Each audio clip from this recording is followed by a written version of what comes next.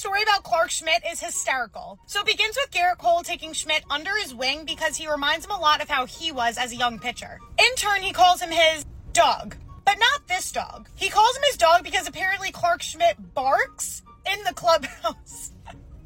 So because I'm aspiring to be a reporter, my follow-up would have been, what type of dog do you think Schmidt would be? Short Cast Club.